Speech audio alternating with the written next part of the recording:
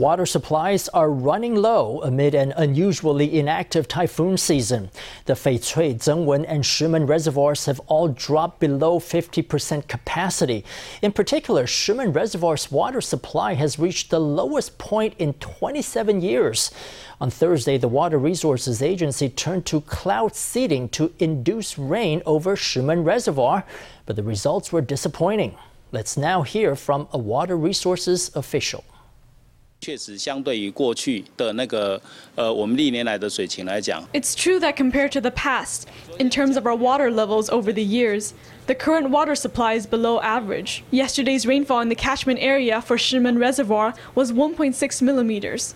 Most of it may have already evaporated because of the weather. 在西半部地区降雨的雨量 In the western region, the average summer rainfall was about 40 to 50% of the climatic average of previous years. It was indeed noticeably less. According to the Central Weather Bureau, rainfall will be sparse throughout the fall season. From September to November, the daily probability of rain is unlikely to exceed 50% anywhere in the nation. The Water Resources Agency is urging the public to conserve water. Taipei World Trade Center opened a major industrial exhibition on Thursday with a focus on smart tech for the post-coronavirus world. The Taiwan InnoTech Expo brings together dozens of the latest innovations from developers in Taiwan and abroad. Press the spray to release a fine mist of disinfectant. Inside the device, an electrochemical technology catalyzes redox, turning water into an agent that deactivates viruses and bacteria. The innovation was recently publicized on the WHO's website as a new development to counter COVID. I was part of a rescue team in a natural disaster zone, and we discovered that disinfection is a very serious problem. So we wanted to develop a disinfectant that could be created on the spot. Just add water, turn on the power, and you'll get reactive oxygen species. When the coronavirus happened, we specifically developed a product for on-site use that can be placed at entranceways. The disinfectant is already in use at airports and hotels in several countries. Elsewhere in the expo, an ecologically friendly chlorine neutralizing tap. It doesn't have any filter to replace. Instead, it uses electrochemistry to break down the chlorine, which can be carcinogenic. Meanwhile, this VR headset allows you to jump straight into a virtual environment with friends in far-flung places. Developed by the Institute for Information Industry, the headset can be used for live-streamed presentations, education and training events, as well as business meetings. The virtual space can be streamed, broadcast live, recorded. It has a 360-degree video. First, users may need a VR headset and a controller. Then, they simply download an app onto their phone. The Innovation Exhibition is a joint project involving the Industrial Development Bureau, the Department of Industrial Technology, the National Development Council, and the Small and Medium Enterprise Administration, as well as the Ministry of National Defense. More than 100 cutting-edge systems are on show, including products from multinational companies looking to get into Taiwan's smart tech market in the post-COVID era. Taiwan is the most popular destination among international travelers searching the site of online travel agency Agoda.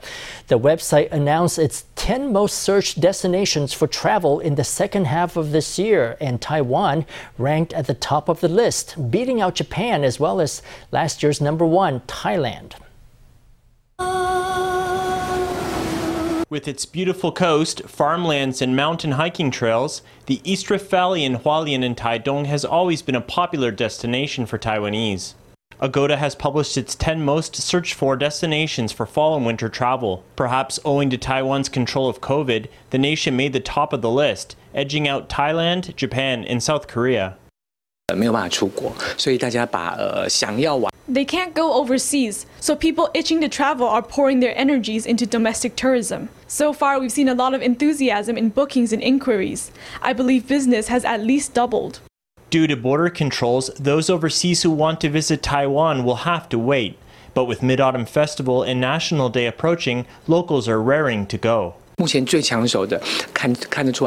Currently, the most sought-after destinations are So Hualien or Taidong, because during the Mid-Autumn Festival, Taidong will hold its Moonlight Sea concert, and the East Rift Valley in Hualien has always been a favorite, and it's got that well-known castle hotel. The occupancy rate in Taidong City is currently over 80% for the Mid-Autumn Festival holiday. As the holiday approaches, we estimate that the occupancy rate will break the 90% barrier without any problems. Under the influence of the pandemic, people are flocking to the great outdoors. Forests, the seaside, and scenic attractions. It's no wonder that Taidong and Hualien are attracting the most visitors. In the absence of international competitions this year, Taiwan's table tennis pros are taking the opportunity to nurture local talent. Olympic athlete Zhuang Zhiyuan recently led a team of 30 players to Taidong for a 3-day table tennis camp. Young athletes of all ages attended to learn from Taiwan's best. Zhuang and 3 other table tennis aces send the ball flying back and forth with their powerful strokes and quick footwork. Many of the spectators can't keep their eyes off the fast-paced match. The young ones were also given a chance to play, looking every bit like professionals. This year, many international competitions were cancelled because of the pandemic. Besides keeping on top of their training, several table tennis pros are using their time in Taiwan to mentor aspiring athletes. 很兴奋，你有学到什么？不要乱打。公司长期的就是有那种 The company has always held these kinds of events every year that give back to the community. I didn't have to be abroad, so I was able to participate in this event. Taidong's Table Tennis Association invited Taiwan Cooperative Bank's table tennis team to the event. Headed by internationally ranked players Zhuang and Ling Yunzhu, a total of 30 athletes were invited. Among them, 4 are Olympic athletes, and 26 have represented Taiwan in international competitions. The 3-day-long table tennis camp held at Donghai Sports Park provided training for junior high school teams. The 3 days of training gave us a lot more learning opportunities. It improved the table tennis skills of our adults and children. It can get more people playing table tennis. Taiwan's table tennis community is looking to cultivate the next generation of athletes, even in remote communities.